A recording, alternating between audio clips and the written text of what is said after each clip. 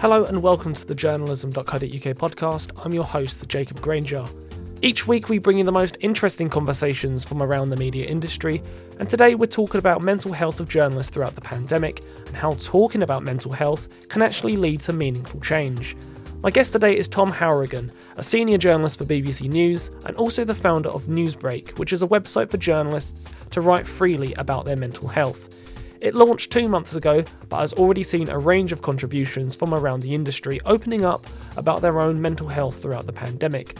What is clear so far is a common feeling of burnout and an inability to switch off after your shift. As it looks more and more probable that future newsrooms will go to some sort of hybrid model of physical and virtual working, Tom, who lives with health anxiety himself, offers a few areas of improvement in regards to mental health support to take into this potential setup. That includes making journalists feel more comfortable speaking to managers about any problems they're having, making newsroom support more accessible and immediately helpful, and an attitude shift where mental health conditions are treated equally to physical ones. Tom says he is already starting to see change happen as a direct result of simply initiating the conversation. That's all to come, but first, this.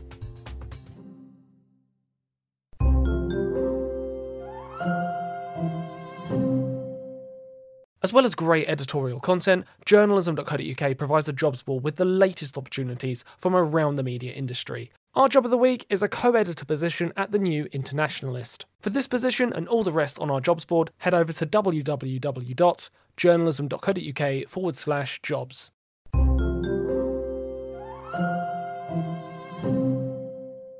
Tom, welcome to the journalism.co.uk podcast. What's the working situation like for yourself at the moment?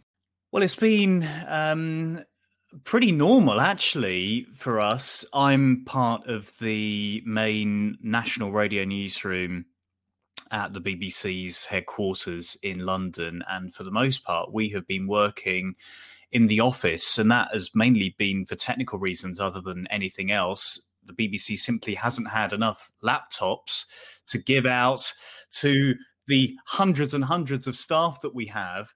So we have been coming into the office and it's all been very COVID secure. We've been doing COVID tests before we've started a run of shifts. We're social distanced. We do all our meetings on Zoom now.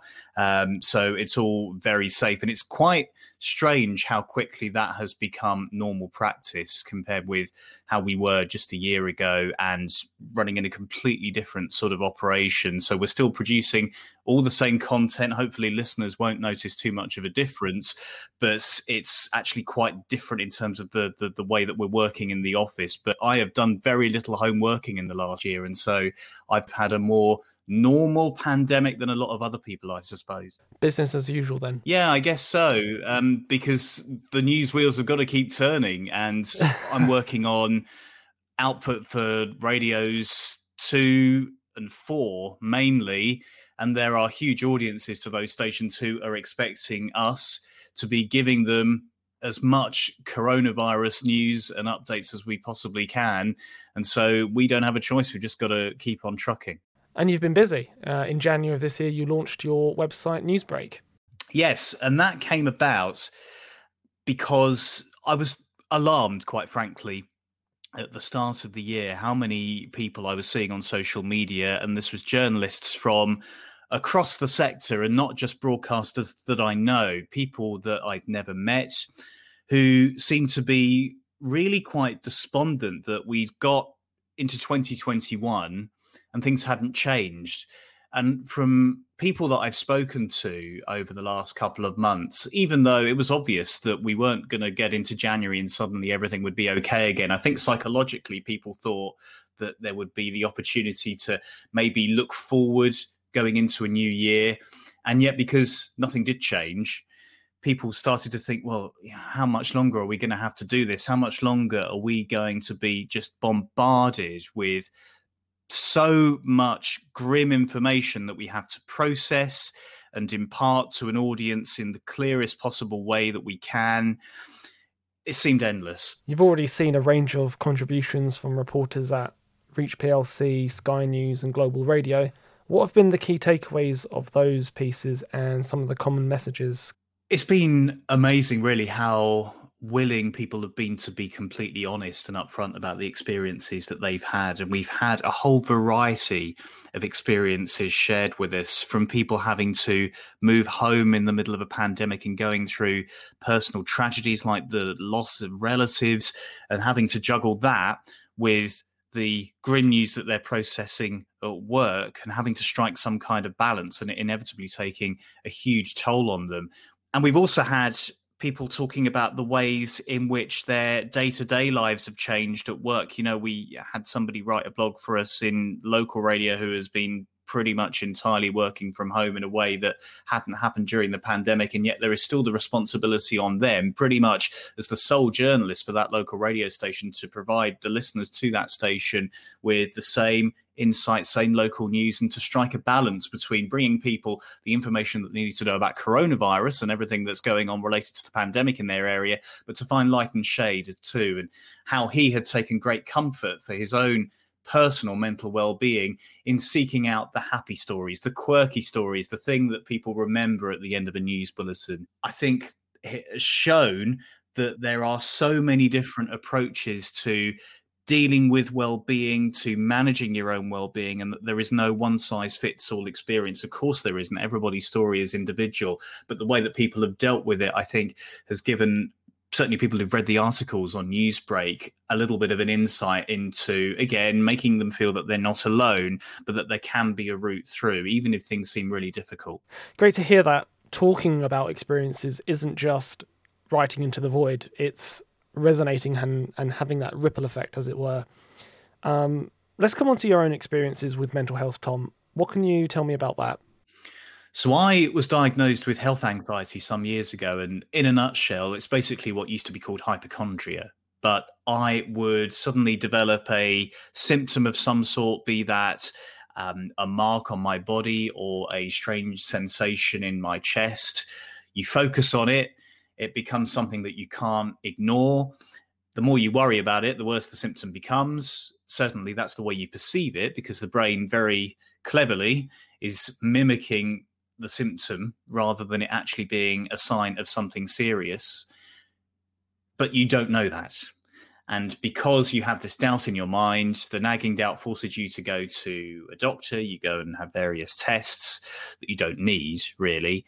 And until you get a result that they've come back clear and it's negative, then you can't rest up. You can't rest easy. And that becomes sometimes all-encompassing. And it got so bad for me that I had to go into therapy because it was taking over my every waking thought. And when you're trying to do a job like mine, as most journalists would know, you've got to have your wits about you and you've got to have your full focus. And I couldn't devote my entire mind sometimes to the task in hand. So I knew that something had to be done about it. So I went through several courses of therapy and ended up taking medication, which has actually helped me a lot. It's not for everyone, and I say that to everybody I speak to about this. But for me, it has certainly helped for me to get in control of the health anxiety. It's not a cure by any means. I think very few people who have experienced mental health problems ever say that they're cured. It doesn't work like that. But it certainly allowed me to be in control of the anxiety rather than it being in control of me. So we come to the pandemic, and I have friends asking me, oh, well, this must be really bad for you. Obviously, you know, this is the biggest health story that we've seen in decades. You suffer from health anxiety. How on earth are you dealing with it? And weirdly enough, I was less worried about the virus itself and more concerned about what would happen if I was diagnosed with one of the serious diseases that I've been concerned about in the past. I've had a thing about various cancers and fears about getting cancers in the past. And I'm thinking, oh, okay, so say I developed a symptom of a cancer and then I ended up testing positive for a cancer and I couldn't get treatment because the NHS was understandably prioritizing COVID patients and COVID care. And that was a stress initially until I kind of was able to deal with that in my own way. There has also been the issue of fatigue, and the volume of bad news has been so unrelenting and so gigantic. I've often come home at the end of a set of shifts. I work 3 shifts on, 3 shifts off, and those 3 shifts are usually quite long, sort of 11, 12 hours. Come home exhausted.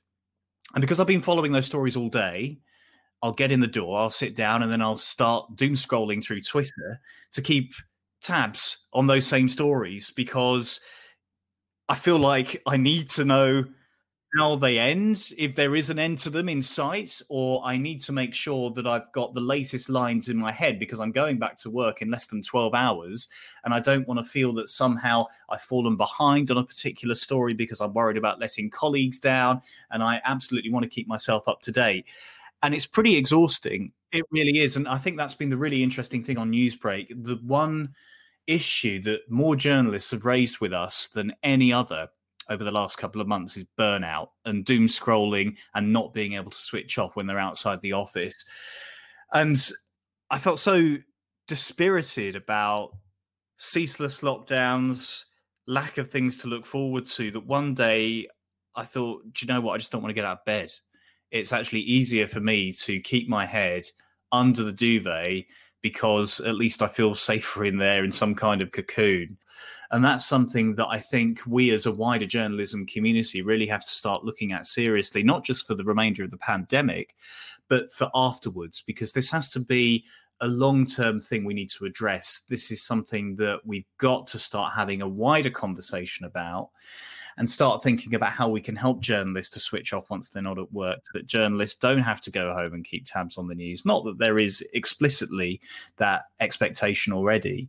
And to start thinking about how we approach journalists' mental health more proactively. Yeah, I think that's the point you're trying to reach, isn't it? That it's good to have a discussion with your peers about this, but ideally that needs to escalate up to a leadership conversation. It does. And part of the reason for setting up Newsbreak is that I hope that we can actually take these chats that we're having among journalists to management teams of large news organizations and say, these are the experiences on the ground. We know that you want the very best for your employees.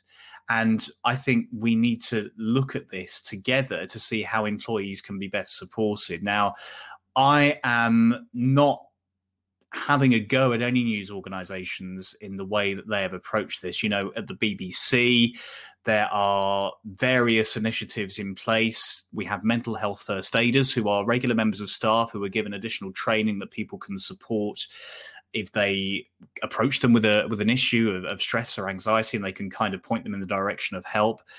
There are weekly Zoom seminars addressing issues such as mindfulness and well-being and dealing with stress. The thing is, I think we can do more than that. So while it's great that we have mental health first aiders, taking that as one example, they're not particularly visible. And I couldn't tell you who a mental health first aider in my team was, to be honest, because they're not necessarily signposted clearly enough. It's great having these Zoom sessions which can offer really useful advice on topics surrounding mental health, but they tend to be very much one-way conversations in that you are being given information and it's up to you to do what you want with it. And I think that conversation needs to be a two-way thing. I think we need to start having more training within news organizations about dealing with trauma. This is something that's come up quite a lot as well, in the only times that journalists seem to be given training for trauma is that if they're going into very difficult, hostile environments like war zones, understandably, they need that support. Or if they've had to see something particularly harrowing, for instance, picture editors who've had to see and witness a hostage video, for instance, like we had a few years ago with the Islamic State kidnappings and beheadings. And obviously, that support needs to be there for those people 100%. But I think we could widen that out and teach journalists ways of coping with trauma, because I was speaking to the mental health professional, Dr. Radha Modgil, who's done a lot of stuff with the BBC, was a host of Radio 1's Life Hacks for quite some time.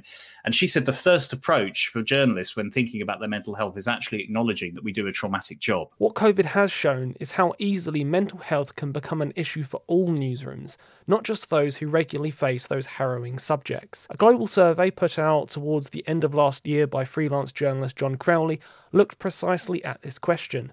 Of his 130 respondents, he found that 3/4 of journalists around the world experience lockdown-related stress. The question becomes, what is the minimum support that newsrooms can be giving their staff as we look to the future? I'm not necessarily speaking for the BBC here, but we've had people approach Newsbreak who have gone to their bosses and say, look, I'm really struggling. I'm feeling really burnt out. And their bosses have taken it very seriously. But the response has typically been to give them a leaflet with some sort of phone number or website that they can visit.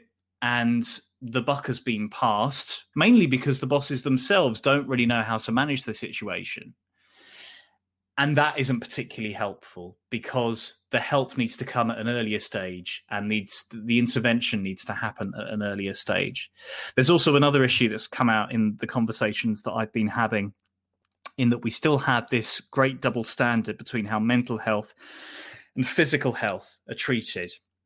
Now, if I say the BBC as an example, if anybody has any physical ailment, be that from a cold to something far more serious, and this goes back before the pandemic, it's taken extremely seriously. People are immediately given the time off they need to fully recuperate and get back to full fitness. And that's great. And that's how a lot of newsrooms that I've worked in the past for different broadcast media organizations have been. However, it's a different story for mental health. And I think there is a reluctance to necessarily give time off for mental health because it's something that isn't visible.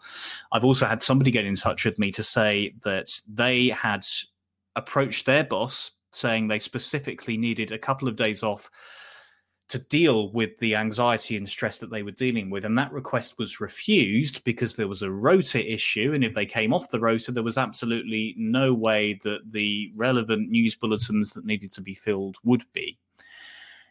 If that had been a physical problem, if that particular journalist had broken their leg, then a solution would have been found.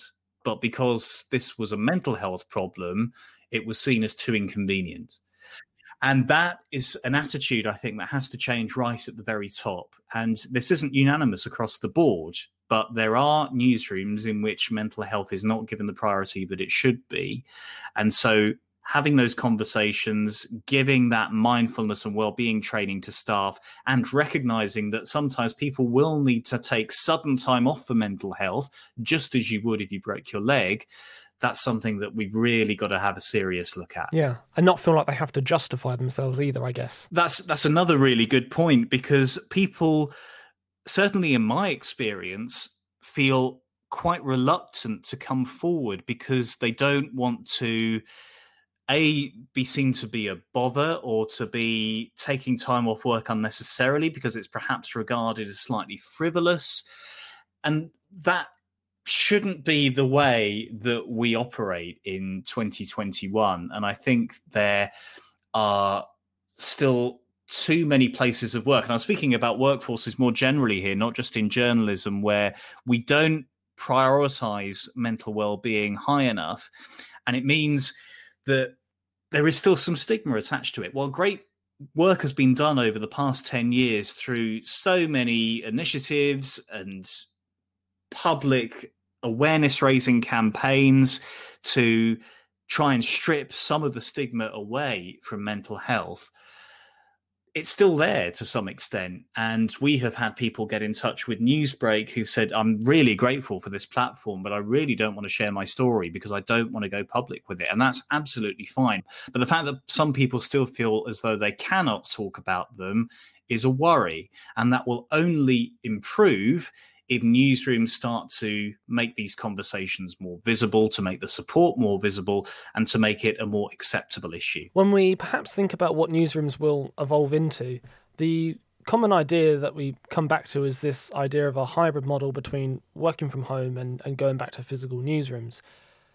With everything that we spoke about so far, what would be your main hope, wish for the mental health discussion in that setup? Going forward, I think you're quite right, Jacob, in that this is very likely the pandemic to herald a sort of future of hybrid working where people will work from home when they can and they will go out on stories when it is the right thing to do for that particular story.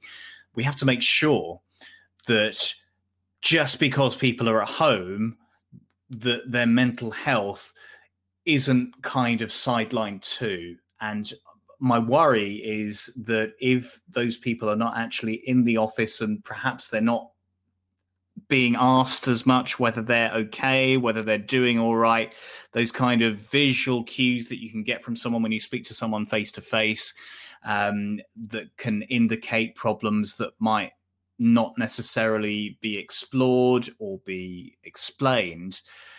There has to be some kind of structure in place. And I don't know what that is, to be honest. It's something that I think has to be done as part of a collaboration between management and journalists themselves. But what we don't want is a situation where people feel cut off at home, where they feel isolated, and while they might be producing the same content that they were, they don't actually feel part of a team. Team dynamics, team bonding is crucial to the well-being of people in newsrooms, and that has to continue, and finding good ways of allowing that to continue, be that through inclusion in meetings, finding ways of delivering those meetings that feels a little bit less one way.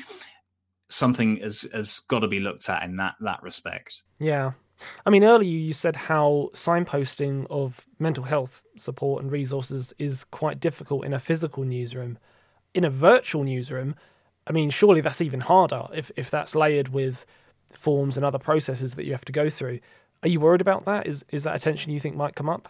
Absolutely. And we're getting into that conversation again about people being handed a leaflet. They'll just be given an email with a link pointing them towards one of the many great mental health organizations that there are out there. And that's not to say that that isn't useful, because these organizations, thinking of the Samaritans and others, have offered so many people in journalism and outside some really useful advice and been a real rock for them when they felt as though the situation was getting on top of them and getting too much.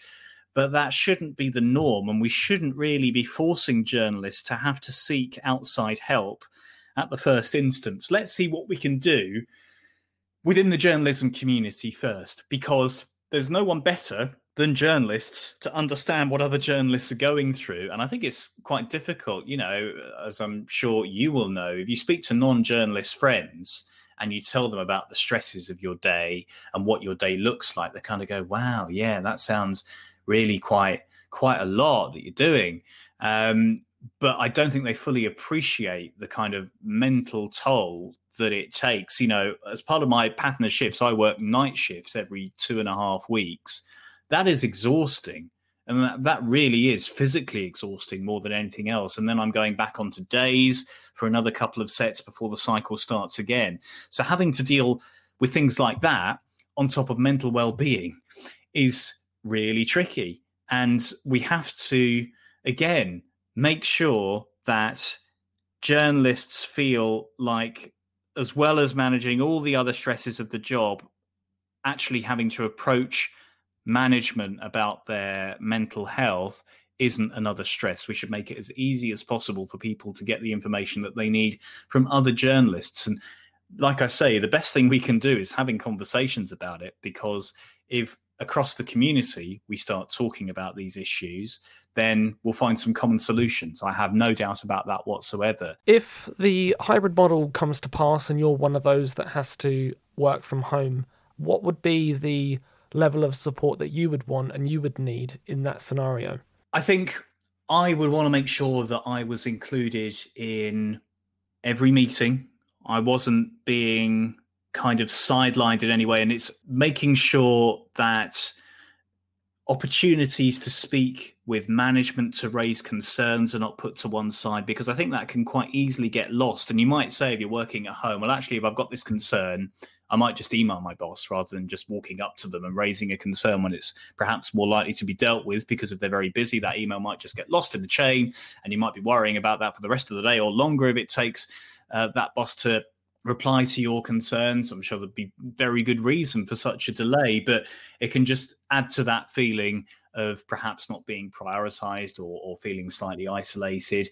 And generally making sure that you are in a really good environment, that you actually have all the kit that you need to do your job properly, and feeling able to raise that. And, our team have been brilliant. The BBC have done really great work in making sure that the kit that is going out to people works properly, any technical issues that arise are relatively swiftly addressed. And that absolutely needs to continue, because I think there's nothing more frustrating than someone who absolutely wants to play their part as part of a team, is on a laptop where the connection's gone down, they can't connect to the main server, and they feel slightly lost at home with no one to talk to. And that can really increase the mental burden on them, because isolation can lead to anxiety and negative feelings. And just to put it out there, if someone listening to this fancies writing for the website, how can they do that, and what does the procedure look like? So they can just have a look at takeanewsbreak.com. That's all one word. Our DMs are open on Twitter. We have the same Twitter handle at takeanewsbreak. We treat all of our journalists who have been in touch with us in complete confidence. Anybody who is named on the website has given their permission to do so. And what we did a few weeks ago, actually, was have our first Zoom conversation. So on Twitter, we invited anybody who just wanted to chat about their mental health to come along to a Zoom session. It's completely anonymous. So you sign up anonymously. You just give us an email address. If you don't want to use your real name, you can set up an email account that doesn't include your real name. And it's always interesting with these things. When you try them out, you wonder if anybody's actually going to turn up. And people did. And there was no agenda deliberately. It was just supposed to be a free-for-all conversation about mental health and how people were feeling, and to share ideas and experiences.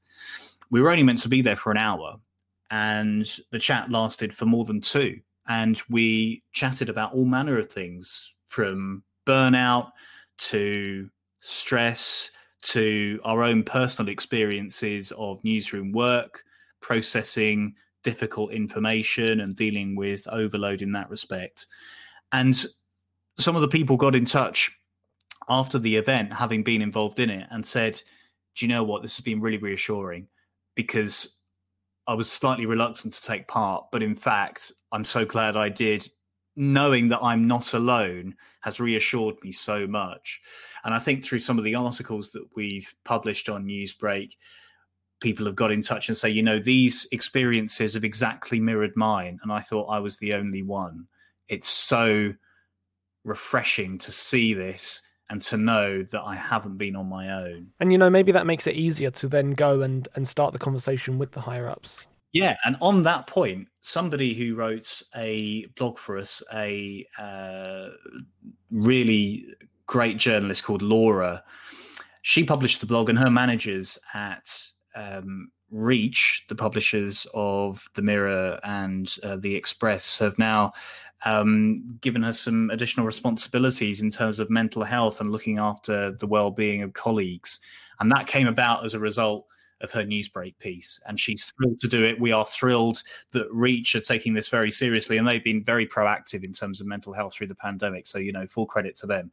And, you know, these small changes can actually make a big difference if this happens industry-wide. And we will keep banging the drum, and we will keep having the conversations. And the more people who tell their stories, the harder it's going to be to go back to how things were. I'm sure we could be here another 2 hours as well talking about this. But Tom, it's been a pleasure to have you on the show.